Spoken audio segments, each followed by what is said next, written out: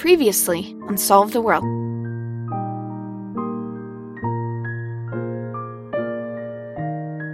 Atticus Further is a flawed human being. He is not perfect, and having never dealt with real pressure, a genuine crisis, he was unable to do what had to be done. His father waited in the bathtub of the Further house for over 40 minutes.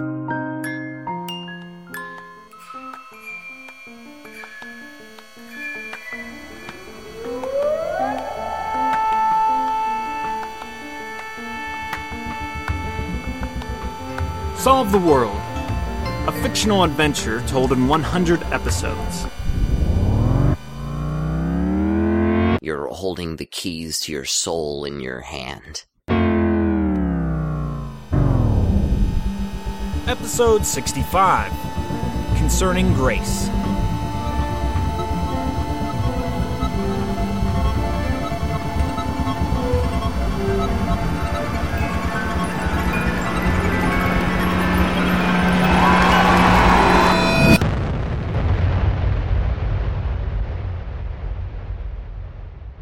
To be young and in love is to find grace. If you've walked this earth long enough to find love, you've tallied up enough regret to weigh you down. That's just how life works. There do exist those fine individuals that try to deny wrongdoing, or ignore it, the type that say they have no regrets. Given that they're not chemically imbalanced, there's only one of two options for said individuals. Either they're lying to you. They do have aches, inner groanings, and regrets that smart every night at bed rest, or they found love. Under the lush branches of love, a person, particularly a young person who is new to the fresh scent and shade of love's labor, finds peace. The lover has no regrets. Even the bad stuff, old skeletons from when daddy hit you, it's okay. It's actually better than okay because every divot in the road, every obstacle, every smackdown, every sin led you to this love. And you wouldn't trade this love in for all the rubies in the world. The feeling, utter elation, is unmatched on the spectrum of human experience. To live with no regrets.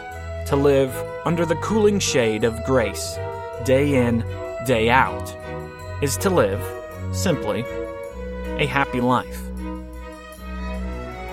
You want to live a happy life. I want to live a happy life. Atticus Further wanted to live a happy life. Now, that's all gone. It's a true statement to say that young love is more powerful than aged love. This is not true because there is something purer or more innocent about youth. By no means. In many ways, the youth of the world are more jacked up and evil than the rest of us. This has been true since time immemorial. The reason is simple. When you're old, you understand the gravity and subsequent necessary consequences of your mistakes. This is good. Youth, on the other hand, have, frankly, no idea. They can't conceive of the real-time consequences to their actions, and dare I say it, inactions. Thus, young love is the most potent force on Earth, because it seems to the youngling to be nothing short of magic. It came out of nowhere. It removed all pains, all dreadful memories, all wrongdoings, and replaces them with inclusion, warmth, a sense of being known. Therefore, young love spoiled is the worst of all things, for in its claws lies the abandonment of so very much. Take young Atticus Further. He knew love. Betty, this smart, strong-willed, micromanaging artist of girl somehow fell into his lap. For reasons that Atticus would never understand, she liked him. A lot. Time proved to both parties that the thing they longed for most was just more time together. Time apart felt incomplete, like a joke without a punchline. Now, rewriting history, Atticus blamed the romance's failure on all the crud that had happened in the world. Once upon a time, Atticus watched a documentary on Jewish people that survived the concentration camps during World War II. Almost as a rule, when they got out, they all got married. Not to people they lived with in the camps, but other survivors. Like, within months, sometimes weeks, They'd meet each other, then, a day later, decide it was good to get married. And, most amazingly of all, these marriages stuck. Lifelong unions, all. If only that sort of thing would have worked for Atticus and Betty. The truth was, the tragedy that quite literally knocked on their front door in Louisiana tore the two lovebirds apart. Atticus was a smart enough boy to see why everything fell like it did. He needed time after he saw his father like that. He was a good father. Seeing him that way, it does something to a son. And reality can be a cruel witch. Atticus had to become the father now. He had to become his dad for Scout. He had to be the man of the house. And that was okay. Atticus would rise to the call. But not just yet. He didn't have time to mourn, time to process this new life. That was the problem. Betty, Scout, they couldn't afford to wait for Atticus to get his wits about him. Life was moving fast now, twisting into a post-apocalyptic hellscape, and the ladies of the further estate needed their Atticus to be present, to be a force. And he wasn't. He was in mourning, he was scared, he was in shock, he was frightened of Betty, terrified to serve as Scout's protector. That was too much to ask of him now, wasn't it? Atticus thought something would give. He didn't have to play den leader, not yet. Something would give. Grace would shed light on all of them. It didn't work out that way. Maybe it was the inability to mourn properly, to bury his father, to have a natural funeral. Maybe. But Atticus was angry at Betty. She killed him. She refused to slow down. That's all Atticus needed. Just a little time to breathe, to game plan, to sketch out a good and proper future for them. She didn't allow for that. Nope, she had to micromanage the situation. Kill old Pa. Go headlong down that straight and narrow path. So, Atticus gave in to the silent treatment. This was love, what he and Betty had. It would bend for the season, but it wouldn't break. Atticus was certain of this. But he didn't know young love is fragile. When Betty sent Scout away, Atticus couldn't bear it. He blamed her for everything. He never said as much, but she knew it. He knew. They all knew. Right about then, Smugly started appearing. It was a way out. A way to say, hey, I'm not ready to be a father, a husband, a caregiver, a patricidist, a whatever. Smugly could fill the role for him. Who cares who he is, what he wants? Clearly, Smugly's a man hiding behind a mask. And Atticus further desperately wanted a mask to hide behind. He signed up. Was whisked away to beautiful New Zealand. Just about as far away as he could get from Betty.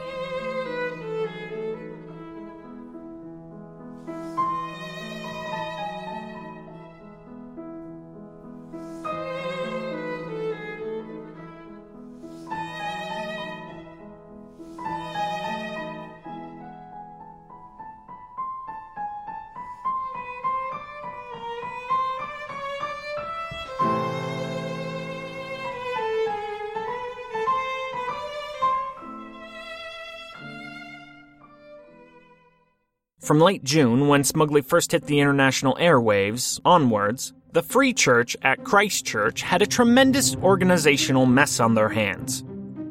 Hundreds, then thousands, then tens of thousands, now hundreds of thousands of immigrants, refugees, deserters, thieves, wives, husbands, elderly, uneducated, overqualified, white, black, brown, purple, indigo-colored masses swarmed the church's habitation. Let it be known. Neither you, nor me, nor any national government I know of could have handled the onslaught of humanity better than the Free Church did. First, the walls. Tremendous walls. All around. The vision of this town, this community, was dead on arrival if they couldn't keep the infection out. So, 18-meter-high walls, 10 meters deep, reinforced, warriors mounted on the wall tops, armed to the teeth, just in case a zombie apocalypse creates human ladders to ascend. Next, work.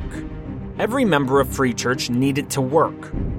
Unemployed people, particularly young people, will find trouble if they are not kept busy. So, busy. Jobs. Jobs for everyone. Employment absolutely had to be 100%. It went like this. Upon arrival, you filled out a survey of your skills. Often, you could pick your profession. If you didn't, or couldn't, work was assigned to you. This essentially was the case with Atticus. He was given a rotation at the Free Church psychiatric ward as an evening nurse. Atticus worked 6 days a week, from lights out at 10:30 p.m. to 7 a.m. the next morning. As one of Atticus's co-workers put it, the, quote, beyond graveyard shift. From 7 to noon the next day, Atticus trained. Education was highly valued at the first religion of epistemology and experience. School was in session. Coming to New Zealand, Atticus was no nurse. By the time he would leave, he most certainly would be. For the most part, there was no direct application to all the skills Atticus was learning. He learned early on how to give a shot to an unwilling client. That was a must. Before his first week was out, injecting a sleep-inducing agent via sharp needle to a screaming crazy became a nightly ritual. The only question was who, on any given night, would be the winner of the isoflurane nitrous oxide cocktail.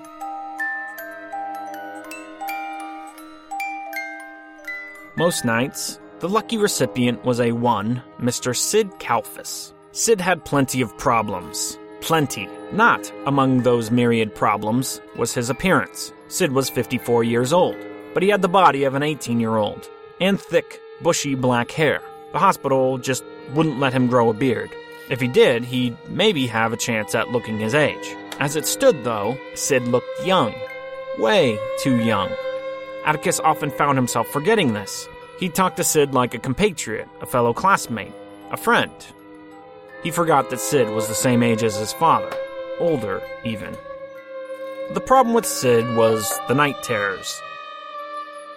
That alone, you'd think, wouldn't get him stuck in a psych ward. But, in this case, it did. Sid would wake up so bothered by his dreams that he'd urgently seek to purge himself of the nightmare. Often, he'd hurt himself. Sometimes, he would try to hurt others. He was 23 when he was first committed. Back then, he was sharing an apartment with a young man by the name of Rudy. One night, Sid had a particularly bad terror.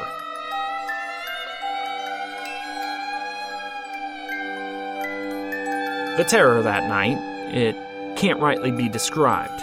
But behind the veil of personalized metaphors and dreadful floating discombobulated images was a simple message. All of Sid's night terrors carried a variant on this one specific message. That night, the message sent to Sid Kalfas' dreaming mind was this.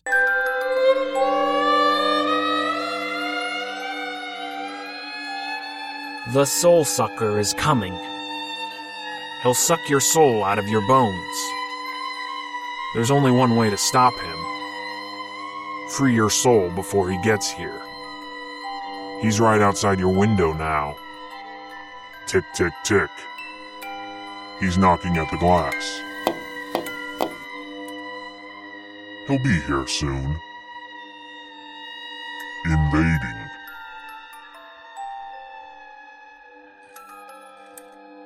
Sid arose that night. Dressed in nothing but tighty-whities, he grabbed the longest knife he could find in the kitchen drawer. Rudy survived. Barely. Sid's freedom didn't. A lifelong resident of Christchurch, when the Free Church took over the city, they also took control of all government buildings. Sid and his fellow clientele/inmates were seamlessly transitioned to the church's authority. Because of his illness that, quite tragically, no doctor had been able to successfully medicate to date, Sid had not mentally advanced in his 31-year stay at Rose Hospital for the Mentally Handicapped. In fact, he had, as some sort of survival instinct, regressed. "How's it going tonight, Sid?" Atticus asked one night. "Fine. Can't sleep?" "No." "Did you try?" "No." "Why not? Because the bunny rabbit? Did he whisper to you today?" Sid didn't answer. "Hey," Atticus said tenderly but firmly. "What did he say?" "He said you're not as good as you seem." "Do you believe him?" "Yes. Why? I don't want to say. Sid was sitting on the ground beside his bed. Can I sit next to you for a moment? Yes. Atticus sat. You want to know a secret? Yes. The bunny's right. Are you gonna go to hell? What's that got to do with it? All bad people go to hell. And good people go to heaven? Not all good people. Why's that? Some of us don't get to retire. Retire? You'd know if you talked to you. Who? The bunny? The bunny, the bright woman, Waka Papa, all of it's one. No. Waka Papa isn't a person. It's part of the Maori culture. We've been over this. Do you know what hell's like? No. Sid, listen. I'm trying to tell you. I'm not a good person. Sid looked scared. No, it's okay. Really. But, here. Do you want to know why I'm not a good person? Okay. I made my girlfriend kill my father. Then I did nothing to protect my baby sister. What happened to her? Who? Your sister? She's somewhere. I don't know where. I hurt Rudy. I know, Sid. It's okay. That was a long time ago. No, it was last night. What? What do you mean? I was in a apartment. Sid is crying. I stabbed him with a knife. I saw worms coming out of his stomach. It was just a dream. I know. But it still happened. No. Dreams aren't real, Sid. Who are you to say? Everyone says they're not real. Rudy, the Rudy that shows up in your dream, he's not real. The real Rudy is fine. No worms in his stomach.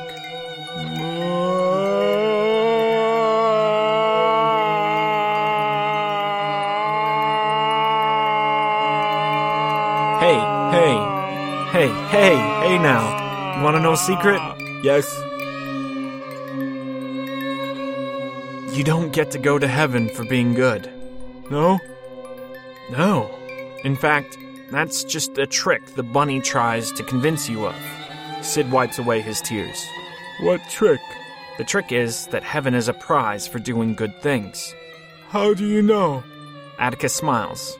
Because no one's good. Everyone is bad. Everyone? Everyone. Sid's eyes widen. Atticus's speech wasn't landing like he hoped it would. He chose then to fast forward to the end. Get to the good part. Sid, do you know what grace is? Do you know that word? Yes. Tell me what it means. It means you're shown favor. Someone up above likes you. Atticus smiles. Yeah, that about sums it up. So, I think, for you and me, grace is our only hope. We need to say, every day, sometimes multiple times a day, hey, I'm sorry. Please forgive me. And then, what we do next is hope for grace. Sid seemed to be mulling this over. Yeah, but do you know what hell's gonna be like? Atticus sighed, pulled a prepared needle out from his coat pocket, and surreptitiously jammed it into Sid's side. I don't know, Sid. I don't know. Almost immediately, Sid slumped over. A knock on Sid's cell. Another nurse in scrubs. Hey, someone's at the door for you. Who? I don't know. Some security people said some girl named Jenn. I didn't see her face. Hey, you think it's Jenn Dash, huh? Coming for a little midnight action? You keeping secrets from the rest of us, Addie? Atticus gave his coworker a friendly shoulder jab, trying to deflate the question. Good night, Sid. Sleep well, Atticus said as he hit the main lights in Sid's room.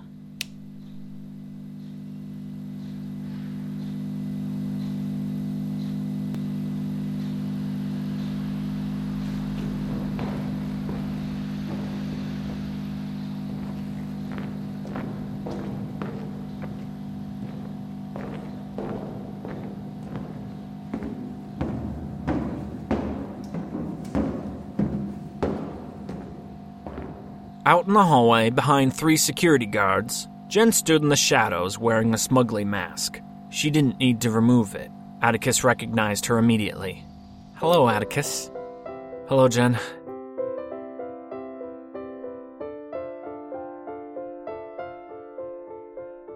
So, your big news. Atticus finally spoke, breaking the awkward silence. Yeah, I guess, Jenn said shyly. So, you're a nurse now? Something like that. Can we talk outside? I'm working right now. Yeah, okay. Maybe when your shift ends? Why are you here, Jenn? I came to get you. Get me? Where are you planning on taking me? Okay, here goes. I want to save Scout. That's what I want to talk to you about. I have a plan. No. No? What do you mean, no? No, I live here. This is who I am now. Scout needs us, Jenn insisted. Look, the whole world needs us. I'm making a new life for myself here. You don't even know what this place is, Jenn protested. Like you do? I met the elders. That took Atticus by surprise. How are they like? They're willing to make a deal. What sort of deal, Jenn? I convinced them that if I do what they want, they'd let me take you with me. I don't want to go with you. I don't want to leave. Atticus, don't you understand? You won't have to go through with it. The glass house. We could leave tonight, or tomorrow. You won't have to go through the glass house. I'm going to go to the glass house. Atticus, you can't mean that. That's insane. New place, new rules. Atticus. Atticus. Atticus.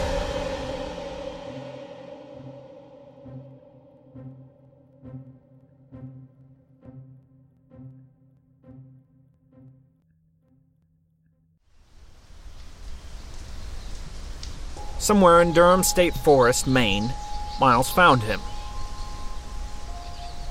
Do you accept the hex? This is the cost, Miles said. This is the cost. Perform it when I'm satisfied. Payment must be made now. Well, okay then. The Wendigo, something blurry between beast and man, muttered unknowable words. His hands in the shape of claws floated above Miles's head, gyrating in unholy spheres.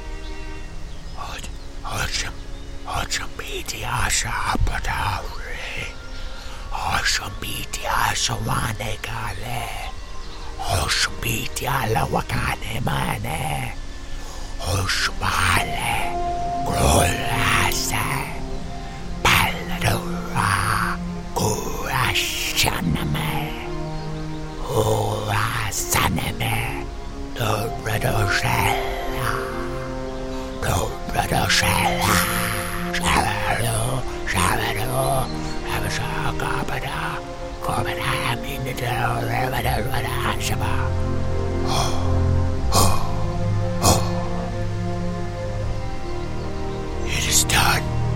May I speak? You may ask as your prize. It could all be over soon. The Wendigo was silent, his presence hulking. Miles had entertained the massive beast's presence once before, but that time, it was on the Piper's turf. Here, amidst his own land, the Wendigo was king. Miles could feel it in his bones. No, not his bones per se. The marrow of his bones. He felt the inner sanctum of his bones sloshing to and fro, causing a stir from within. Good. The Wendigo's words weren't just spoken. They were monuments, etchings in marble written centuries past. Miles's bones began to shake. His hands were twitching.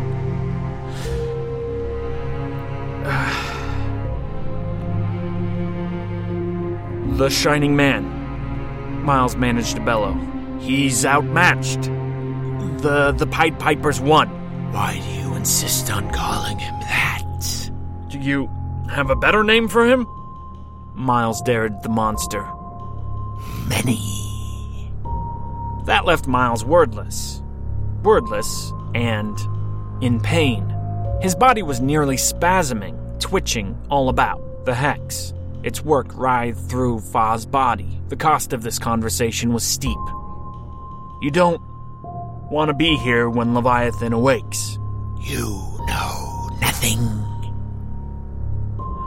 True, I know nothing, but Miles's head bobbed now uncontrollably. When will the hex pass? When I undo it. Please, lighten my load. No. This was going unimaginably poorly.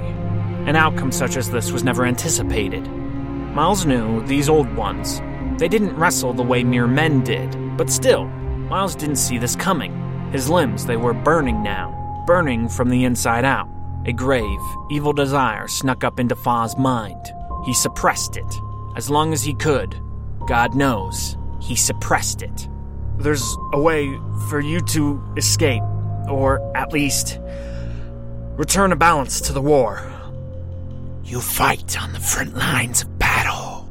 Why would you want balance? Miles stammered. The pain pulsated like a snake slithering up his veins. I'm not with him in this. He made a promise to me. He's not holding up his side. I need time. I need the world not to be over. I need your help. Find the bald judge. He's down south. Mexico. He loves Judas. He loves betrayers. He loves conflict. He loves death. He will help you. No, I need you. Just me? I have Merlin and Mrs. Moose. Soon others. This was a bold-faced lie. It was the pinnacle of rashness to lie to an old one. Miles hadn't visited Merlin or Mrs. Moose yet. He honestly thought Wendigo would be the easiest to convince of the three, and perhaps the most powerful. Getting him on board would help the cause for the others. What do you need us to do? The lie worked. Wendigo never saw through it. After Miles, Fa convinced the beast to join his cause, make the Great March north. Miles found some variety of favor from the monster. Yet, there was no grace. No grace for Miles Fa. But I'll tell you what it would have looked like. Just this. The Wendigo would have removed the hex. That would have been grace. Miles didn't deserve the hex to be removed. It was the cost of the conversation. He knew this. Grace would have been an unconditional removal of the serpent-like pain. And not just the pain, but the evil. So much of Miles's efforts going forward would be focused on suppression. Suppress the evil. Fight it down. Battle it back. What the Wendigo did do was act in his own self-interest. Viewing Miles's plan as personally beneficial, he needed the man-boy to stay alive to work. At least a while. So, Wendigo summoned a virus to slow down the hex. Miles stumbled away that day, out of the purview of the ragged old beast. Still sick, still dying, still evil. But sick, dying, and growing evil slowlier than one could have expected. Still, hear this. There is no grace for Miles Fa.